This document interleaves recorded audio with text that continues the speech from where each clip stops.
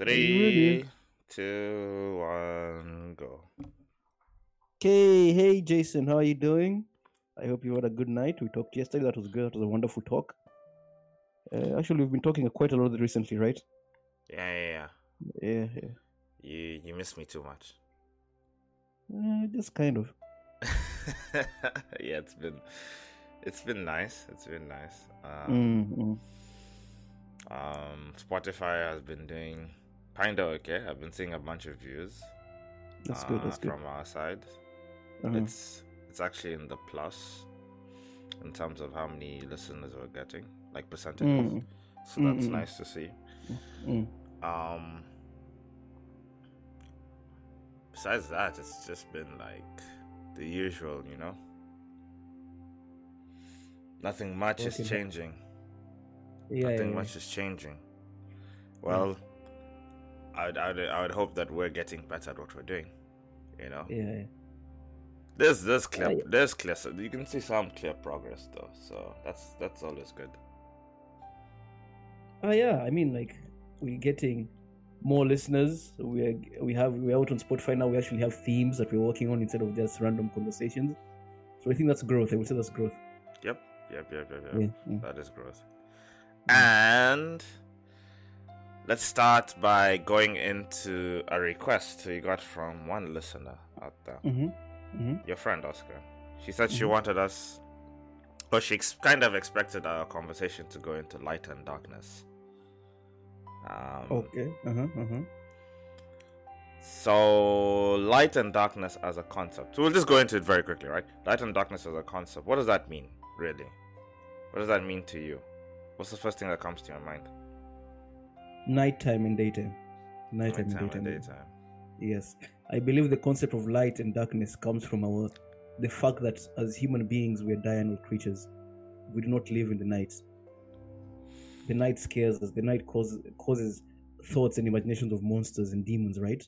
Yep. So we hide in our caves and now in our houses to protect ourselves from the night because we don't know what's out there in the darkness. I And think. as dawn comes, as the sun rises, we feel safe, and the sun is God. And in many religions, the sun has been worshipped.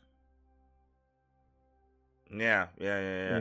I think it's interesting that I think it stems from our great ancestor. I forgot the name, but like we all stem from this. Like all mammals stem from this small animal.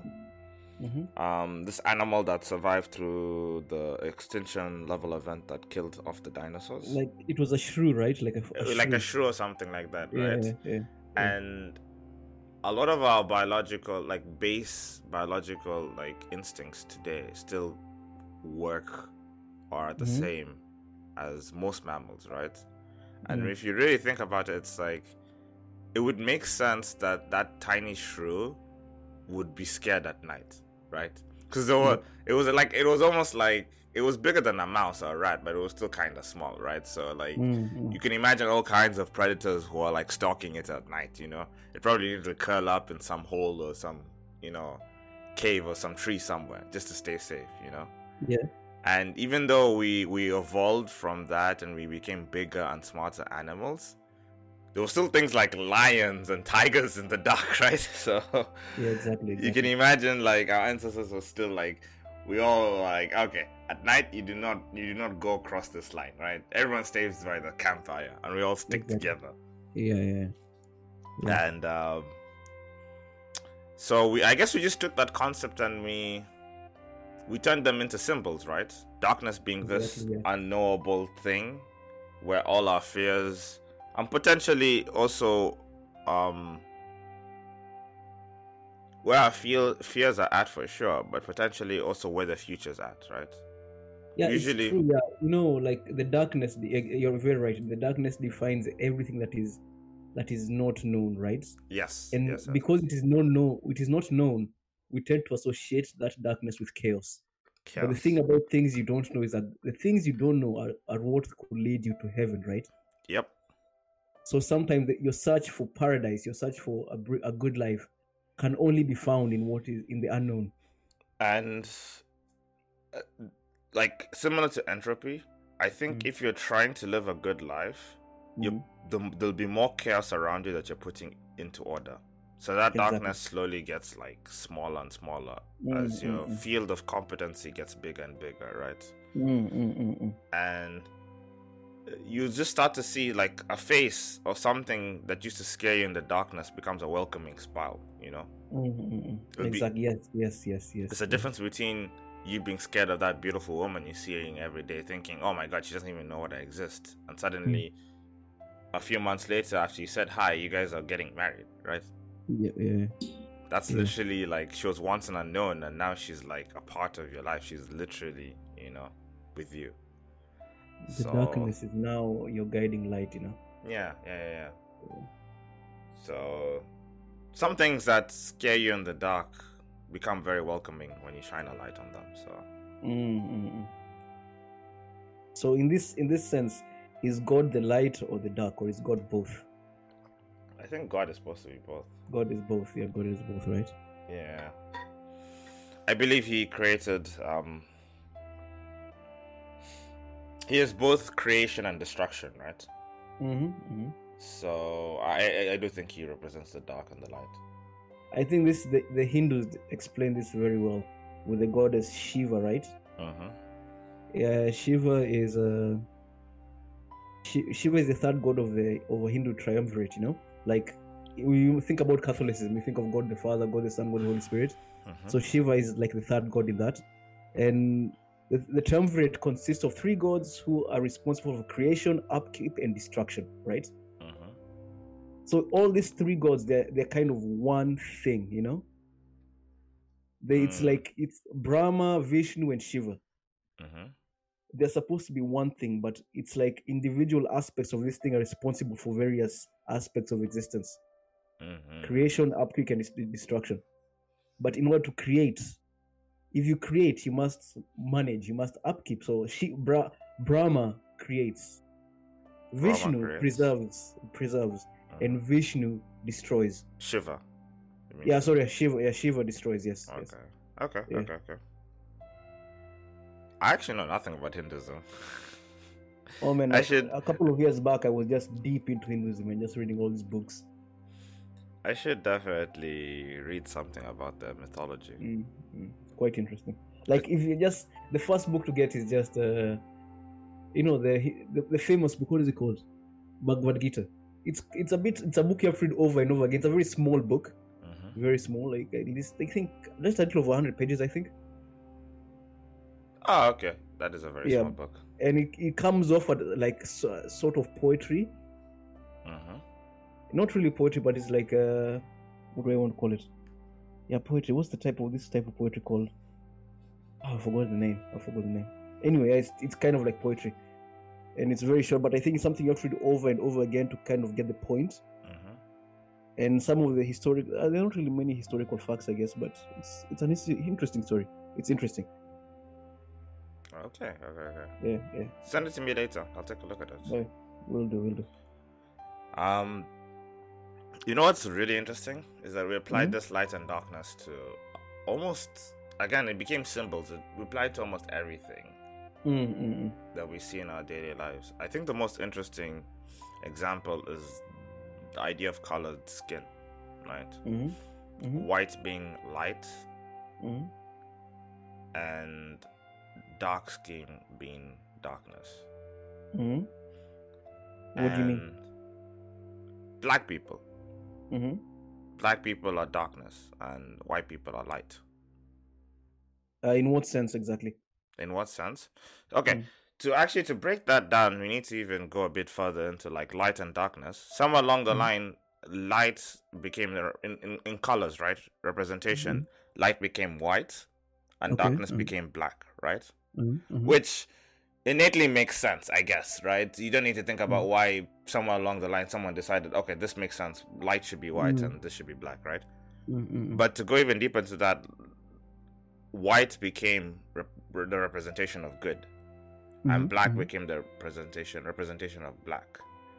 I mean, of bad and evil, right? Which I guess maybe not the best way to look at it, because like what you said, it's more like order and chaos than good and evil. and you need both. You need both order and chaos in order to like live properly in the world. But people have been thinking it as like good and evil, and when you take that idea and apply it to like the color of one's skin, suddenly you look at black people and you think black people are like monsters, devils, demons. You know, dark skin, they're black. So with this, I would wonder whether this was the case prior to the advent of Christianity. It has always been this way, because I imagine I was reading some books on Roman history, and during the Roman times, you see they had a lot of like interactions with people of African descent, and it didn't seem like they mattered. It didn't seem like it cared to them. Yeah. And even like, there's this documentary we're watching about the history of slavery, where they're talking about like Lisbon, the capital of Portugal, in the 1500s, I believe, whereby like black people could go as slaves and end up becoming aristocrats. So is this really a religious thing, or was just that a modern thing caused by slavery? Especially not just slavery, but how slavery evolved in America, in the Americas. I think it's almost like propaganda. They probably used it to make it easier for the public to accept the idea of like enslaving a whole race of people, you know? Because without ideas like this, how do you justify it, right? You're literally kidnapping people from their homeland and making them into slaves. It's like somewhere along there you go like, oh no, actually, don't worry, we're good, because these aren't people, these are animals, you know? They're just in the form of people. It's like, look at their skin. They don't even talk the same language we do. They're godless people. Who cares, you know? Yeah, you have to sort of make justifications like that. Because the public over time, the public will start to really think about it and go like, what we're doing is kind of fucked up, don't you think, right? Yeah, I agree. Well, that's what happened in Iraq, right? Like, you know, the U.S. altercation, or not U.S. altercation, it's more of like a straight up invasion of Iraq on the pretense that there was weapons of mass destruction. In the beginning, everyone was like, yeah, fuck these guys. We're going in. We're going to kill the bad guys, right? And then after a long-term occupation, especially with the failed attempts to create like democracy, you know, in Iraq, to bring democracy and justice to Iraq, right? People, the time allowed people to start to think about what they're doing, actually doing there, you know, sending all of their young men over there to do what, you know? And then like, as things unfolded, like, they figured out there's actually no weapons of mass destruction. Everyone started getting really angry, right? Because it was just like, we're sending our young people over there to like die for no real good reason, right? So again, like just using it as propaganda to enslave people. Okay. Yeah. I think actually you should just leave it at that, because our next topic that we haven't talked about so much is spirituality, you know? Yes. We have 2 episodes to talk about this now. We've talked about religion for 2 weeks. 3 weeks actually, 3 episodes. Or has it been 3 or 2? I'm not quite sure. So now we go into spirituality. What does it mean to be spiritual? What is spirituality? What does it mean to be spiritual? That's so I'm reading. I've been reading this book so it's an autobiography of Carl Jung. Carl Jung. Okay. Yeah. So Carl Jung was talking about how his father was very religious, and he did not question what the church told him, and he did not want to think about what the church said. He wanted to accept and believe that's the way the world is, and that should not be questioned, right? And Carl Jung goes to say that when he was a child, he had some spiritual experiences, and he believed those spiritual experiences were God talking to him, or rather, he was experiencing God in a sense, right? But he knew whatever he was experiencing was so far removed from what his father tried to explain when he was talking about God and religion, you know? So when we talk about spirituality, I think to be spiritual means to have access to God. If I'm going to use this. So I will say It's being spiritual does not mean you're religious, and being religious does not mean you're spiritual. So I think the two they're not the same thing. They're not the same thing. I think they kinda, well, it depends. But in most cases, being religious means you're spiritual. In most cases? Yeah, I'd say most in cases. most cases, why do you say that? Because after looking at it a bit, I was just like, being spirituality is actually, it's just the idea of believing in something bigger than yourself, really. It's Okay. like, even you believing that Mother Nature is watching out for you, that means you're spiritual, actually. It's as simple as that. Okay, So I'm like, okay. I know we talked about that being God and stuff like that. Yeah, sure. We can use that definition of God, sure. So, like, as long as you believe in a God-like figure or some sort of entity that is watching over you or something that you can devote yourself towards, then you're spiritual. Well, but I'm going to make the argument that sometimes people are religious because it's a societal requirement, you know? Like, if you live in a society where everyone goes to church every Sunday, you don't want to be the guy who says, no, I don't go to church because I don't believe in that. And if you go to church and you're eating the communion and you're praying like everyone else, no, you're not praying, you're just closing your eyes and people to pray. Eventually, the routine becomes a part of your life, which makes you, to a degree, religious. You're performing the rituals, right? There's no way I can speak Japanese, look Japanese, have a Japanese name, and not say to some sense I'm Japanese, right? Yeah. So I say religion and spiritual are not the same. You can be religious and not be spiritual.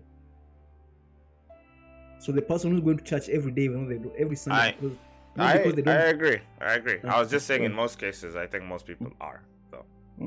Most people are. The people who are religious, in most cases, they are spiritual too.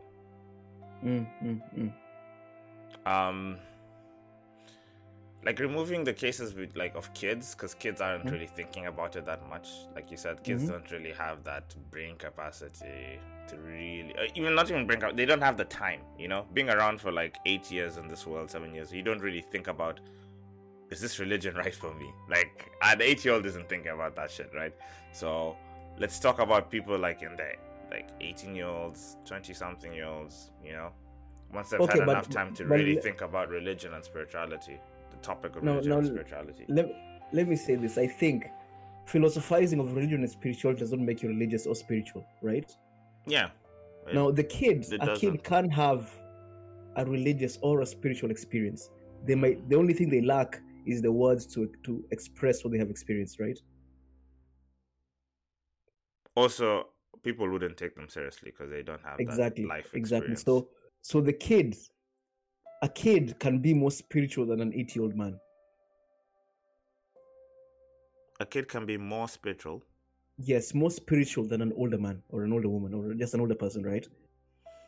What does more spiritual mean in this case? In this case, I'm talking about the experience of feeling like you're one with nature. Or whatever that they are. Like kids. Okay. Kids are spiritual, right? Because what is spirituality other than being one with the universe, right?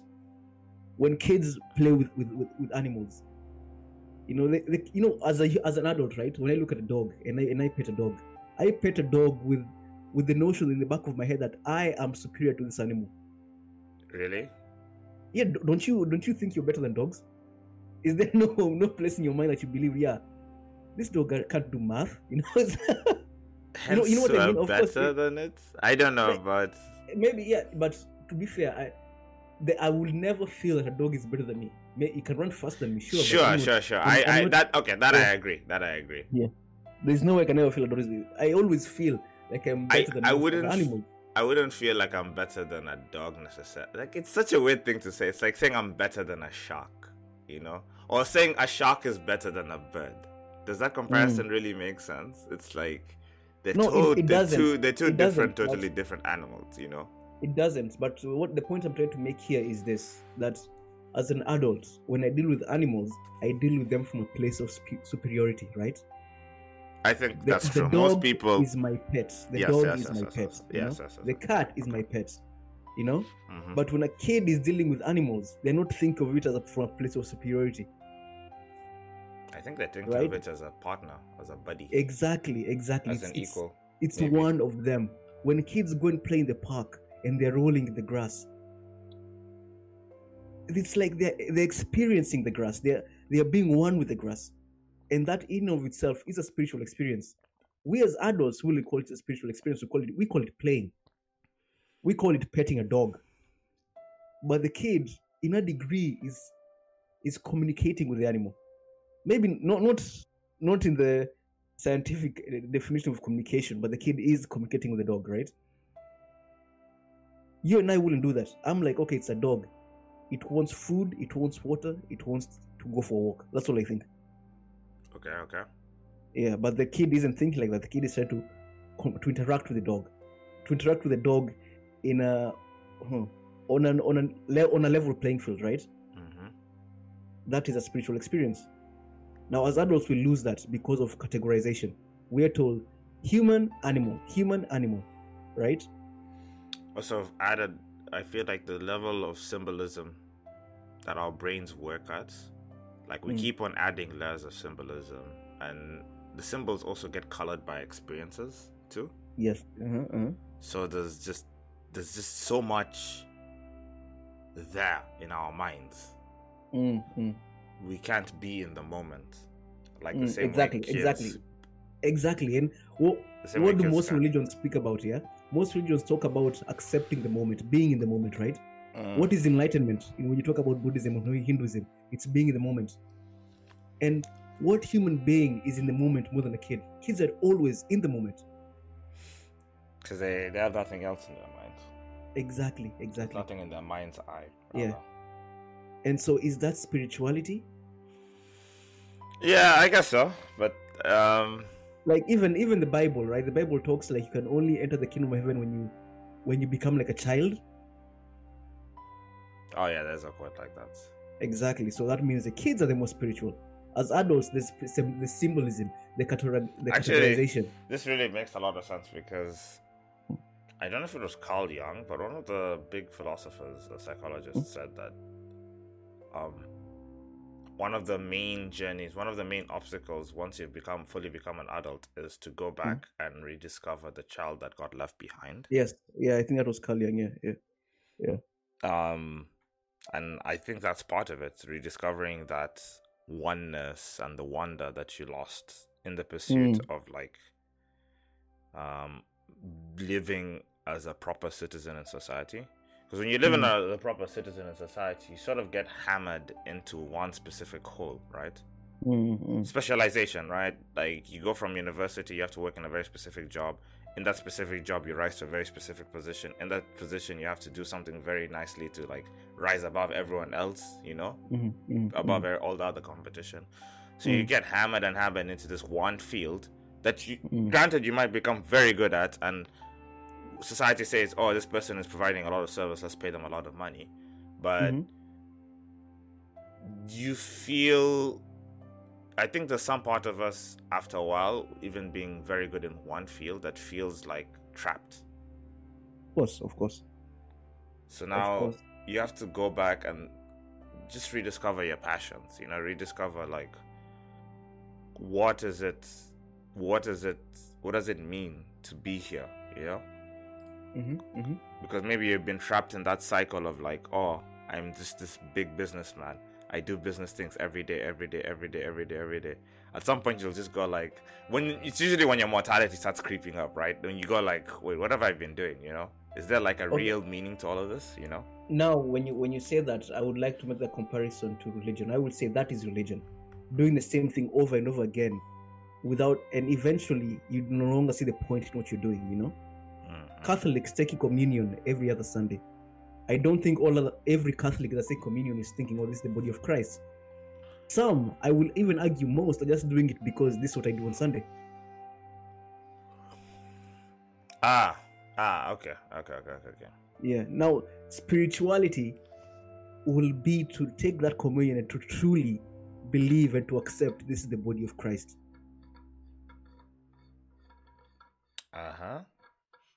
I think that's spirituality, from my point of view.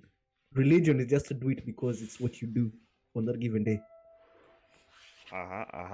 Like to be the guy rising up the ranks in a company, like doing this, having this one job or working for this one company for several years.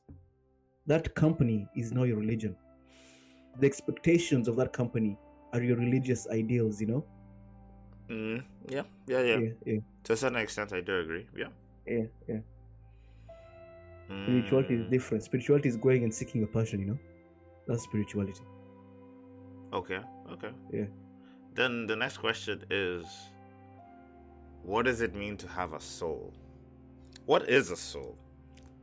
And do you what is a soul? And do you need spirituality? Do you need a soul to be spiritual? Is a soul consciousness? Is that what it means to have a soul? To be conscious, to be aware? That's the way I interpret it. I don't think a soul is necessarily like a physical thing. I think it's more of a construct that we made to describe our consciousness. The very core of your being. The very core of your being is your soul. But now, when you talk about the core of your being, you know, like, what is the core of your being? What does that mean? I think it's just a bunch of like. It's a bunch the core of your being. It's your experiences. Like experiences. Actually, there is no core. There is no core. There is no core. There is no soul. Actually, there is no soul. It's just consciousness. It's just consciousness. And in this sense, consciousness is just everything. Is the amalgamation of your experiences and your biology, right? I think it's just something we use to describe consciousness. Yes, and so the human brain has allowed us to learn from experiences in our lives, right? And the experiences you have are also influenced by the biology you have. For instance, if you're born with a limp, if you always have a limp, there are certain experiences you will be forced to have that will tend to govern the person you will eventually be, right? Like imagine just imagine a guy who's like born with all the testosterone, right? He grows up to be like 6'5", he's muscular, he has a perfectly squared jaw. There's a way that person's life will turn out that everyone that isn't him cannot imagine, right? Yep, that is true. So is it that he has a soul, or this body that allowed for these experiences to happen that led him to be like this? The soul itself can't be. Again, I'm not saying the soul is like its own thing. It is part of. It is consciousness. It is consciousness. When people talk about the soul, they talk about consciousness. So. Okay, so when I think about this, your soul is okay. I'm just going to use soul. I'm not saying there's a soul.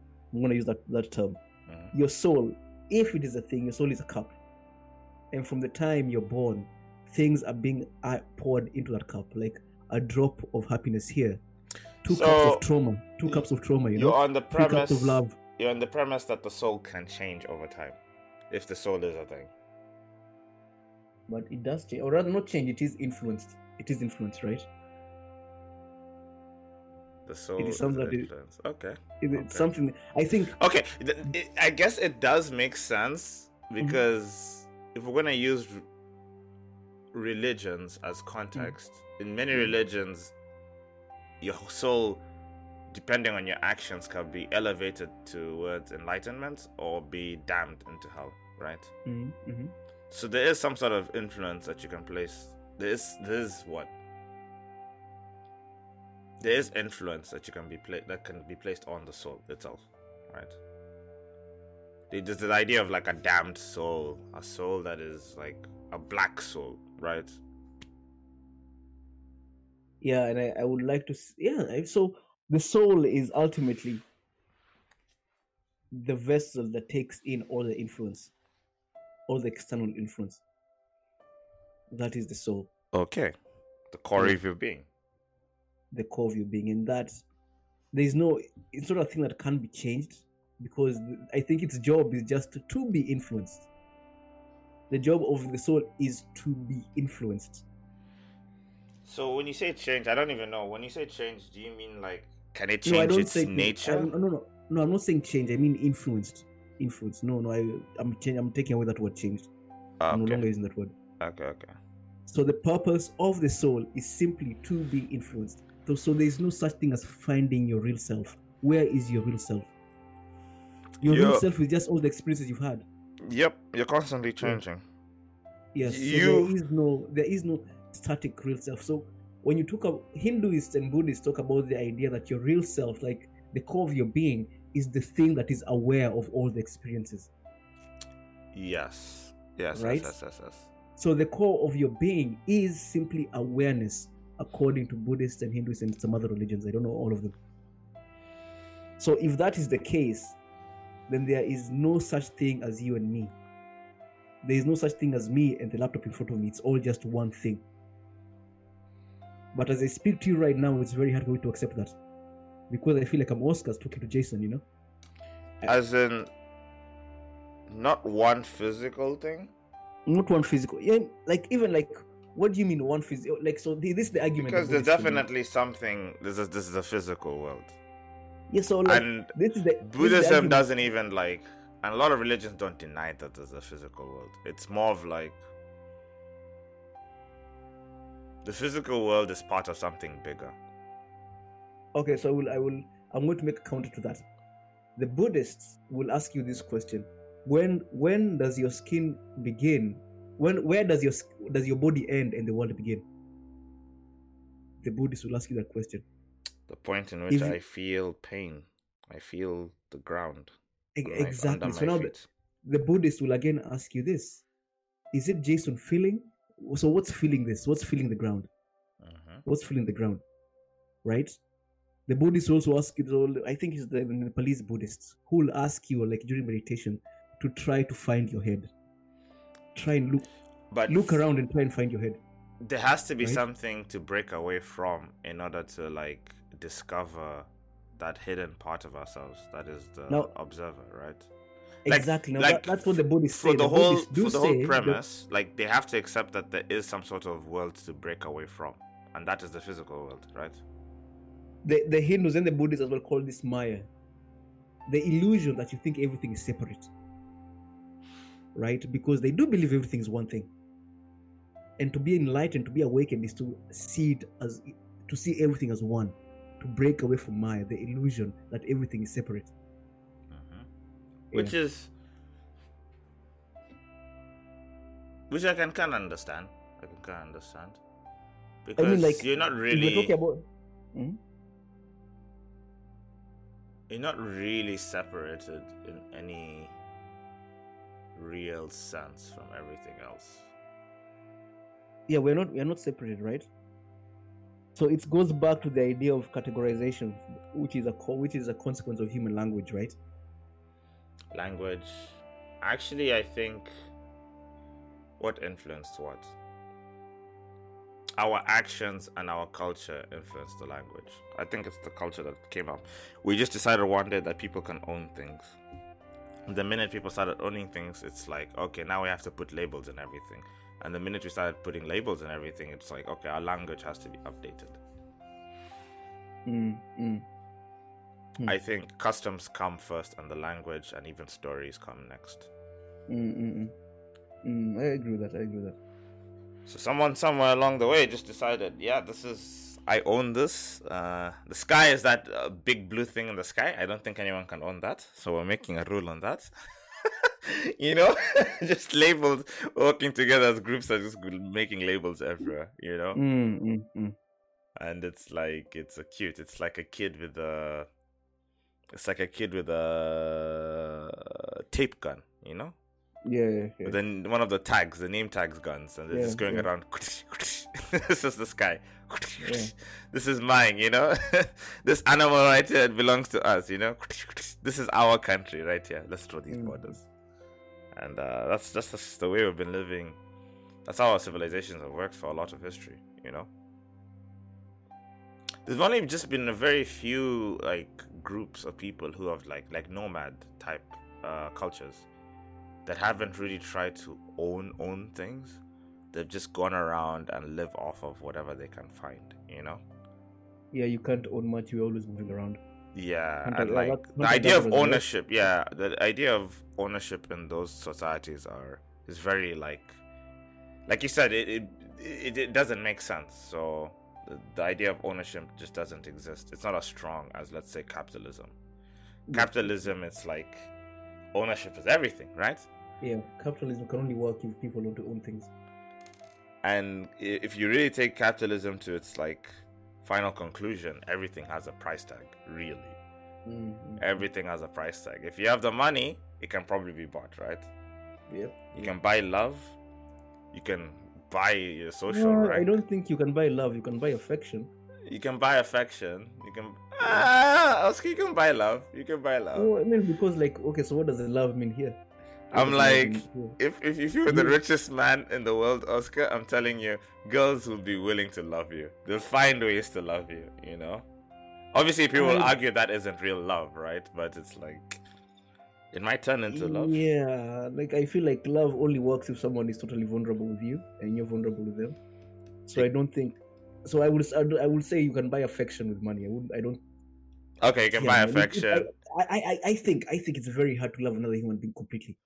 The only thing you can love completely is like loving your child, that because it's. Yeah, that's it. That's how it works. But loving another human being, I don't think you can truly love another human being. Okay, that's also another interesting question. But Yeah. point is that almost everything has a name tag. Yeah. In a Oh, yeah. capitalist. No, not name tag, a price. Oh, a price tag. Sorry, would a be price tag. Price tag, Yeah. sorry. I meant a price tag. Everything has a price, you know? Mm-hmm. And our language gets ever more complex, I think, with ownership. And Mm-hmm. we need to create even more rules, you know? Mm-hmm. Look at the kinds of Exactly. things that we have to do in our financial sector, like with stocks and like stock evaluations. Like, look at how complex that world is, you know? Mm-hmm. So, yeah.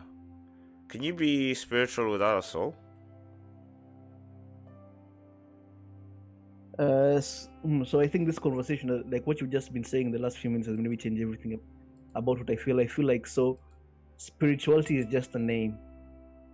It's a name? Yeah, it's the language, right? It's the language based off of our experiences, based off of our experiences as human beings, right?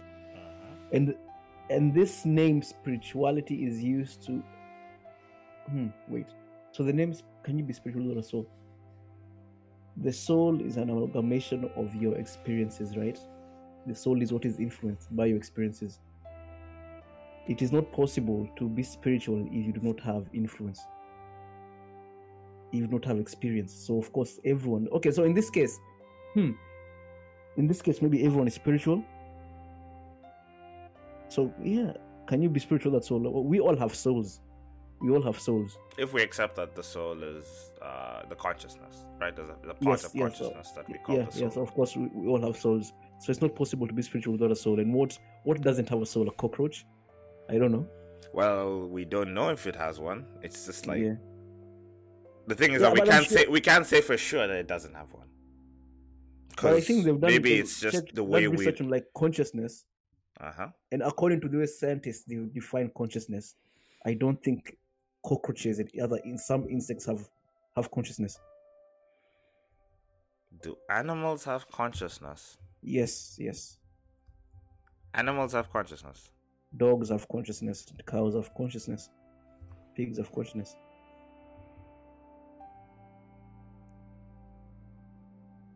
Okay. They do. Most animals, okay, so it seems like with mammals and birds and other creatures, so it's not like they've been able to discover it in all animals quite yet, but there is evidence to say that animals do have some level of consciousness. Yeah, then also, what is the definition of consciousness? I think this consciousness is like, it's the one that's based on brain activity, self-awareness, etc., etc. I'm not too sure. I'm looking at the basic definition of the word consciousness, and it's the state of being aware of and responsive to one's surroundings. If that is the case, then all living things are conscious. Yes, if that is the definition, then if that is the definition, then yes. Because Yeah, you need to be able to be aware of your surroundings in order to survive. You know, animals that aren't aware just die, right? A predator will get them, or they'll get sick, or maybe they won't be able to find food. To some extent, then all animals. You're right. Or to some extent, then all animals are consciousness, if that's the definition we're working from. This is actually very interesting. It's worth looking into a bit more. But going back to the soul. Can you be spiritual without a soul? You say you can't. You can't, because what doesn't have a soul? That's the question. First of all, prior to asking, can you be spiritual without a soul? The question should be, what doesn't have a soul? Then we observe that. Then we observe that entity and decide whether it can be spiritual or not. So the soul is part of the equation? Okay, so Oscar's back. Sorry for the small technical problems. Anyway, Oscar, continue. So what was I saying? So it's not possible to... The soul has to be part of the equation, right? Because if you look at religion promises that after death, at least Christianity, that when you die, your soul will either go to heaven or to hell, right? So if there is no soul to speak about, heaven and hell cannot exist. Or rather, even though they exist, they will have no guests, right? Right. So there's no possible way to be spiritual without a soul. So that's why I say, before asking this question, to find out what doesn't have a soul, what isn't conscious, if consciousness is the soul. I generally agree with what you're saying. Actually, I can maybe completely agree with what you're saying. I don't really have any rebuttals, any problems with that. I do think if we accept that the soul is a part of consciousness, then it's not like maybe it's like the soul is then at that point the soul is always in the equation. It's part of the equation when it comes to spirituality. It always has to be. And the people will need to find me a being that is not conscious and spiritual. That would be quite an interesting find, you know? Exactly. So until we find that, then I'll definitely say that you probably need a soul in order to be spiritual. And then we've talked about this quite a bit. I think leading up to the last couple of questions is so is there a life after this one? Where does your soul go after you die? Your soul goes nowhere. Oh, there's some religious people who probably got really upset when you said that. Yeah, so last week we talked about death, right? We did talk about death. We talked about death once or twice. Yeah, and I was thinking about what I said, and I was trying to edit my thoughts on that. So what I came up with while I was thinking, no risk, just thinking, writing about my thoughts. And so think about this, when you die, what we call death is when your heart stops to beat, right? Your physical death is what we usually refer to. Yeah. However, when you die, when you're buried, your biological matter goes into the soil. It becomes food for worms, bacteria, and other organisms, right? So the cells that make up you turn into cells that become something else, right?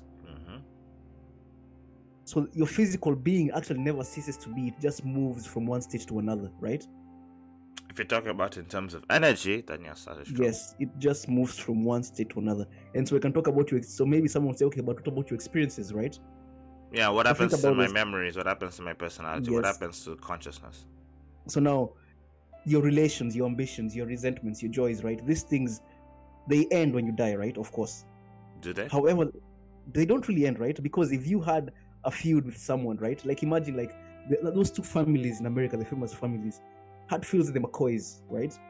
Yeah. They had a feud for generations, right? So it all started with two people, right? So even after those two people died, the feud was still left to exist in this physical world, right?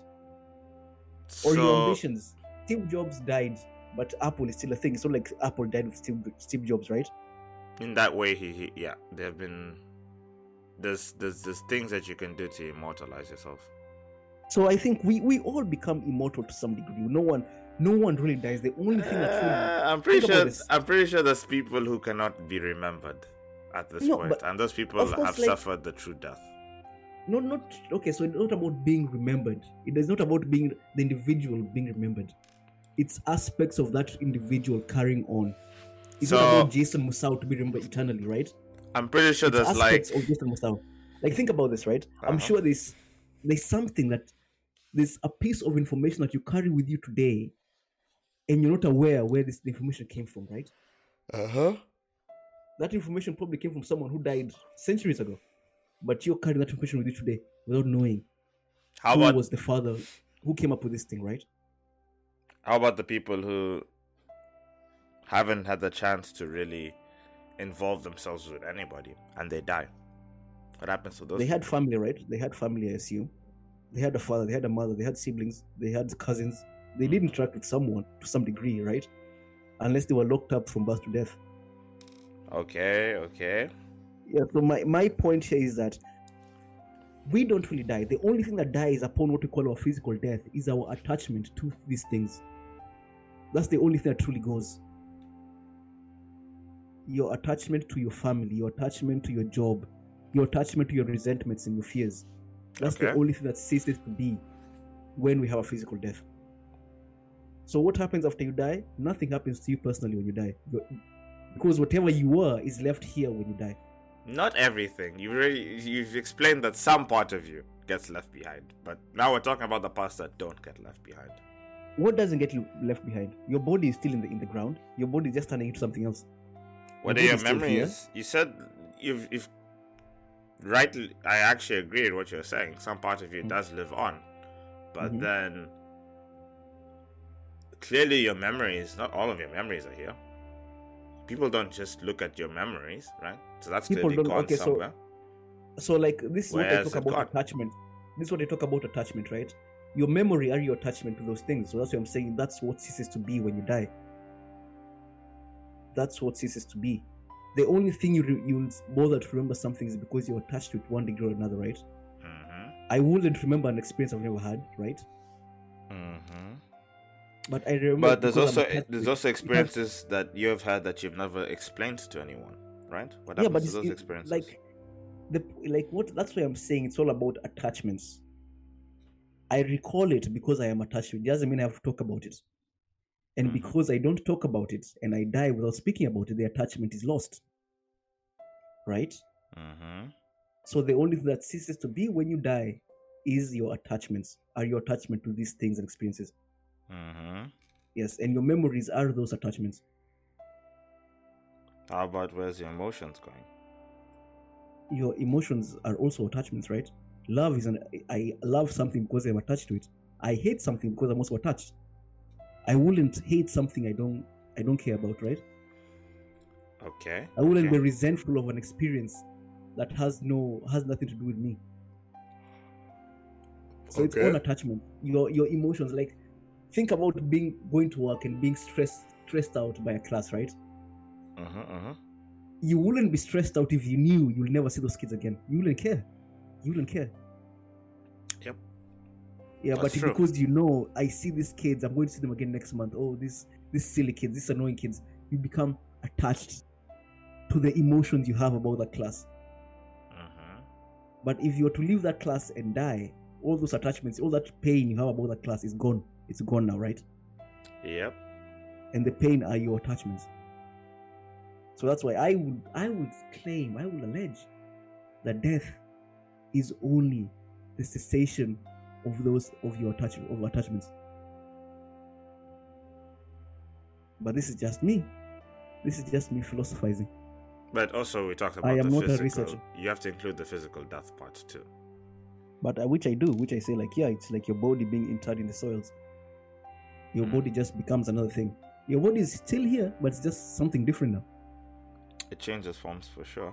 Exactly, but the cells get broken down, but the elements that constituted your body that made the composition of your body still exists in the world. Exactly.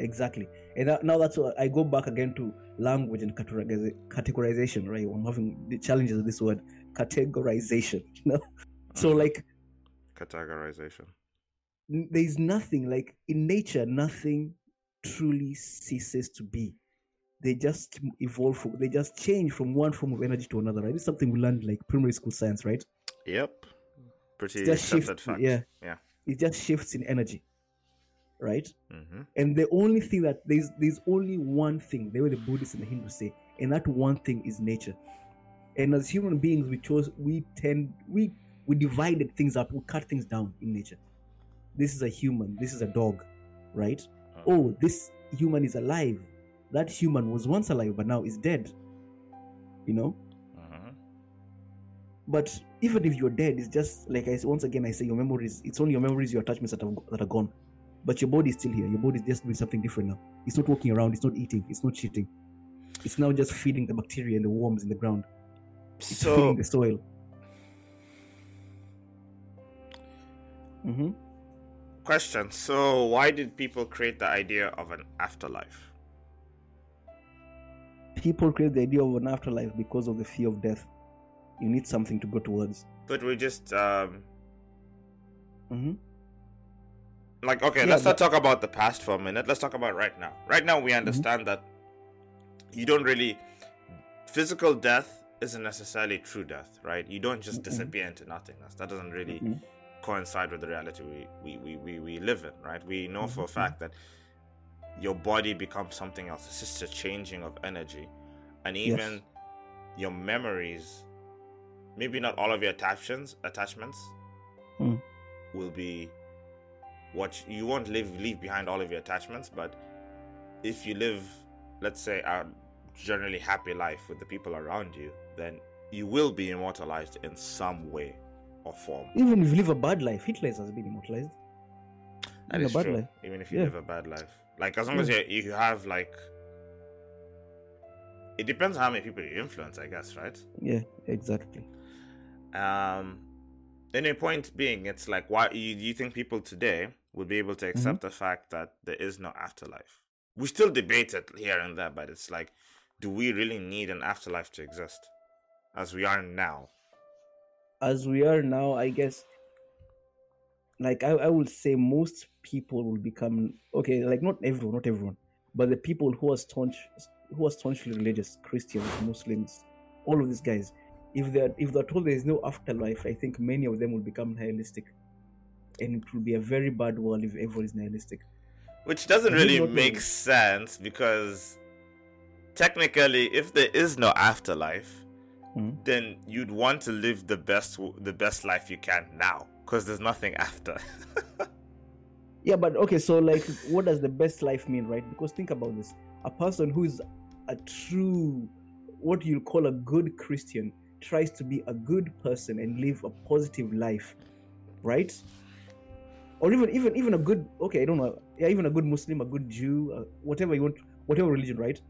They believe that I have to live the best possible life, insofar as my religion believes a good life is. So I am promised I'm promised paradise after I die, right? Yeah. So what if that idea of like paradise is taken away? Then what do I do? You live a proper life because this is the only life you'll ever get. Then what will the proper life be then? That's something... So, because think about this. I have my answer to that. Without religion. If religion doesn't exist, then people just need to go find their own answer to that. Okay, but now we're talking about like if this concept of the afterlife is taken away from people right now. If all your life you're told, be good, because if you are good, you will go to heaven, right? Then when you're 30, you're told it's discovered by some scientist somewhere. Somehow. Like, let's just say somehow. Yeah. Somehow it is discovered there is no heaven or hell. So, that's what happens there is cognitive dissonance. Something that you felt true for as long as you are conscious, as long as you're able to absorb information and understand concepts, is now no longer true. What do you do with that? So you're saying that some people aren't ready. The idea, they're not ready. So the maybe, okay, would you say the general public is like that, or most people? How, like, what is the amount of approximate amount of people you think are like that? The first thing I will look into is like how many people in the world are illiterate. Illiterate? Yes. Why illiterate? Because like the more illiterate the less literate a society, the more religious they are. Is that like a general trend? Yes. Like the country with the highest illiteracy rates is the most religious country in the world. America? No, that's not America. No, the country with the highest illiteracy rates is the most religious country in the world. I think it was DRC. I think it was DRC or something. But then you have something like America where they're mostly Christians, and I'm pretty sure the literacy rate in America is decent. Are they mostly Christians, or are they mostly? So here's the thing: Christianity is number one, followed by atheism. I think atheism is either the second or third group. Like the thing here, are they religious or do they just identify as Christians? Those are two different things. Because I've been a Christian for most of my life. But I didn't go to church. When someone asks me what's your religion, I say, yeah, I'm a Catholic. But I didn't go to church. But then if you do that, you'll have to question every single result that you come up with, every single, like... That's not something that's truly knowable, is what I'm trying to say. Like, if somebody says, true. I'm a Christian, then it's like, would you question them? Oh, that means maybe you're not really religious, right? It's like, how do you really know that? How do you really know that? Is there like a tattoo, a stamp that they get? You don't know that. So, right? like, I will say someone's religious if they go to church every other Sunday. Every Sunday they do their Hail Marys. I'm pretty sure there's plenty of people who do that and still do drugs and still do like some fucked up shit, right? Yeah, I'm not saying being religious means you're a good person. And I'm not saying that, because Muslims who are religious kill people in the name of Allah, right? I'm even saying that they can do all of the practices of the religion to a T and still not really believe in it. To not truly like... I'm accepting what you're saying. It's like these people might not really be religious, but we can't take that argument because it's not truly knowable, is my argument. Yeah, but also nothing is truly knowable, right? That's also true. That's why in this case, because we're trying to figure out, like... So it was the literacy versus religiousness. Religiousness? Yes. Religiosity? I'm not sure. Yeah. We have to take into account that, let's just say that for the sake of argument, these people who say that they're Christians are fully Christians and they truly believe in whatever that they're preaching and learning. Why? Because I'm telling you, like, it's a rabbit hole if you start debating every single person who says that they are Christian and you don't believe that they're not. Because like I said, you'll go down this rabbit hole of like, okay, so how many days do you practice every week? And it's like, we have to start drawing like these very complex lines in order to constitute what is a Christian and what isn't. And do you want to do that? Do you want to apply that to every religion?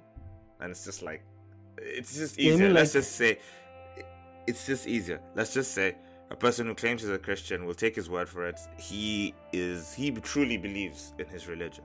He truly is religious. Yeah, maybe we'll take away some percentage. We'll be kind. We'll take away some percentage and say these are the people who roughly don't believe, who aren't religious, despite themselves calling Christians. But I'm trying to do this because for the sake of argument. I wouldn't make that assumption still.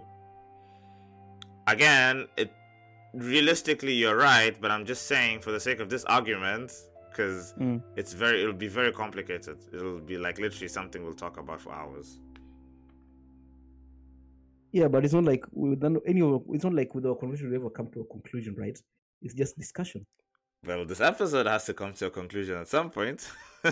I mean, like, the discussion can end, but there is no conclusion to that discussion, right? Actually, we're in our final.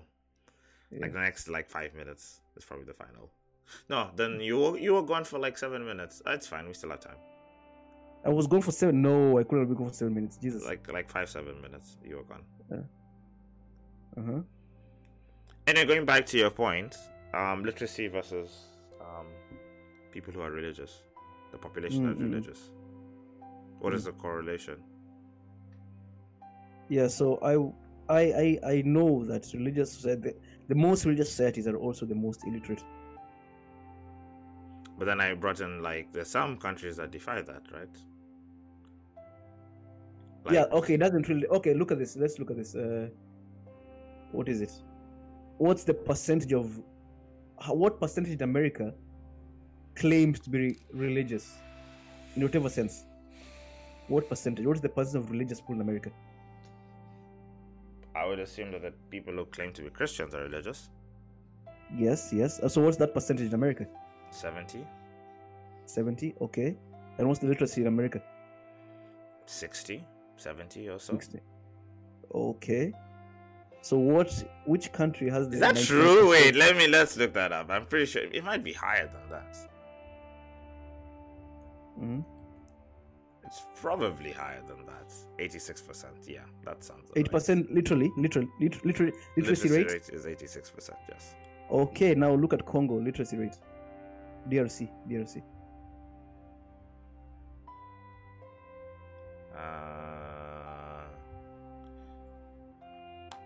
Religiousness. Let's just put USA.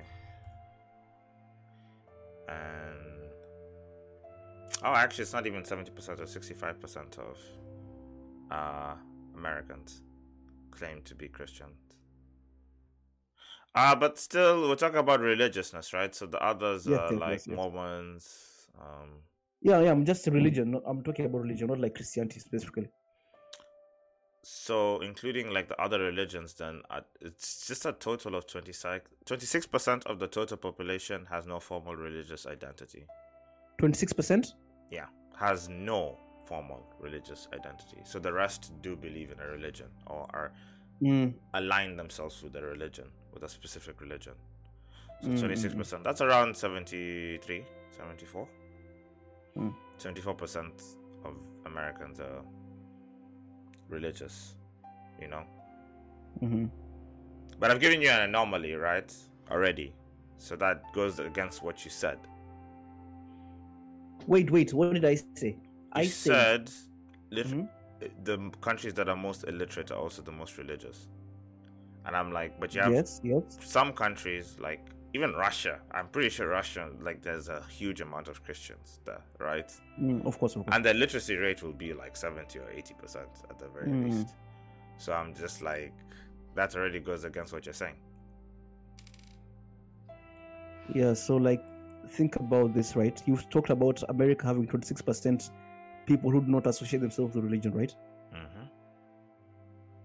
So what you find is that a country that is truly religious, right, wouldn't have that high number of atheism, right? Or people who not affiliate with religion. I'm pretty. When has there ever been a country that's fully religious? I will say many African countries are fully religious. No, I would say Somalia. I would say Somalia is fully religious. I would say Ethiopia is fully religious. Okay, so you're talking about when you say fully religious, it's not fully, but like 90% and above, right? 99. I'm pretty sure there's like 2% of Kenyans that are like atheists, but point is, I am. Yeah, but point is mostly most people like 90-95%. Okay, fair enough. So listen to this. A Gallup survey in 114 countries in 2009 shows that religion continues to play an important role in people's blah, blah, blah. The global median proportion of adults who say religion is an important part of their daily lives is 84% globally, right? Yep. That was in 2009, however. So religion being very important in your life. This is the survey they were doing in 114 countries, right? Number one is Bangladesh. 99% plus of people say religion is an important part of their daily life, right? What's the literacy rate in Bangladesh? What's the GDP of Bangladesh? Like, if I'm looking at just the first 1, 2, 3, 4, 5, 6, 7, 8, 9, 10 countries. Just guess, and just you don't have to have the exact numbers, but just imagine the economies of these countries, right? Number 1, Bangladesh. Number 2, Niger. Number 3, Yemen. Indonesia, Malawi, Sri Lanka, Somaliland, Djibouti, Mauritania, Burundi. How do you think these countries are doing economically? And they're all third world countries. Yeah? They're all third world countries. Exactly. All of them are 99% plus. Insofar as the question is religion an important part of your daily life? right? Yeah. So if we go down to America, so countries where religion is an important part of your daily life. Number one, Estonia, 16%. I know religion is still is an important part of your daily life. Only 16% of Estonians say that religion is an important part of their daily life. Number two is Sweden, then Denmark, then Japan, then Hong Kong, then UK, then Vietnam. I'm surprised to find it there.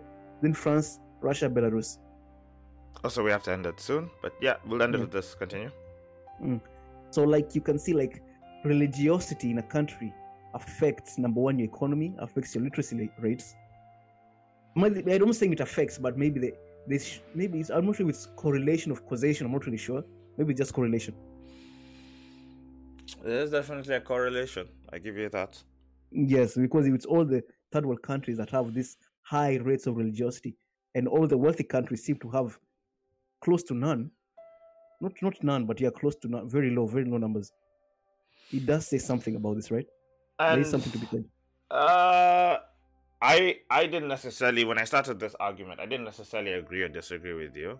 I'm just trying to say that we can't assume anything. So if you're gonna say, like, oh, you know, A and B are like very linked together, then we have to follow that to its final conclusion. So that's what I wanted to see. But realistically, from our own experiences and what we saw back at home, we can understand why countries that are poorer economically have this inclination, like the public in those poorer countries have this inclination to move towards religion. Yeah, that makes sense. It's because they don't have anything else, right? So when you have this, like, deity or figure that could potentially gift you a better life, right? It's like, why not take a chance and believe in that, right?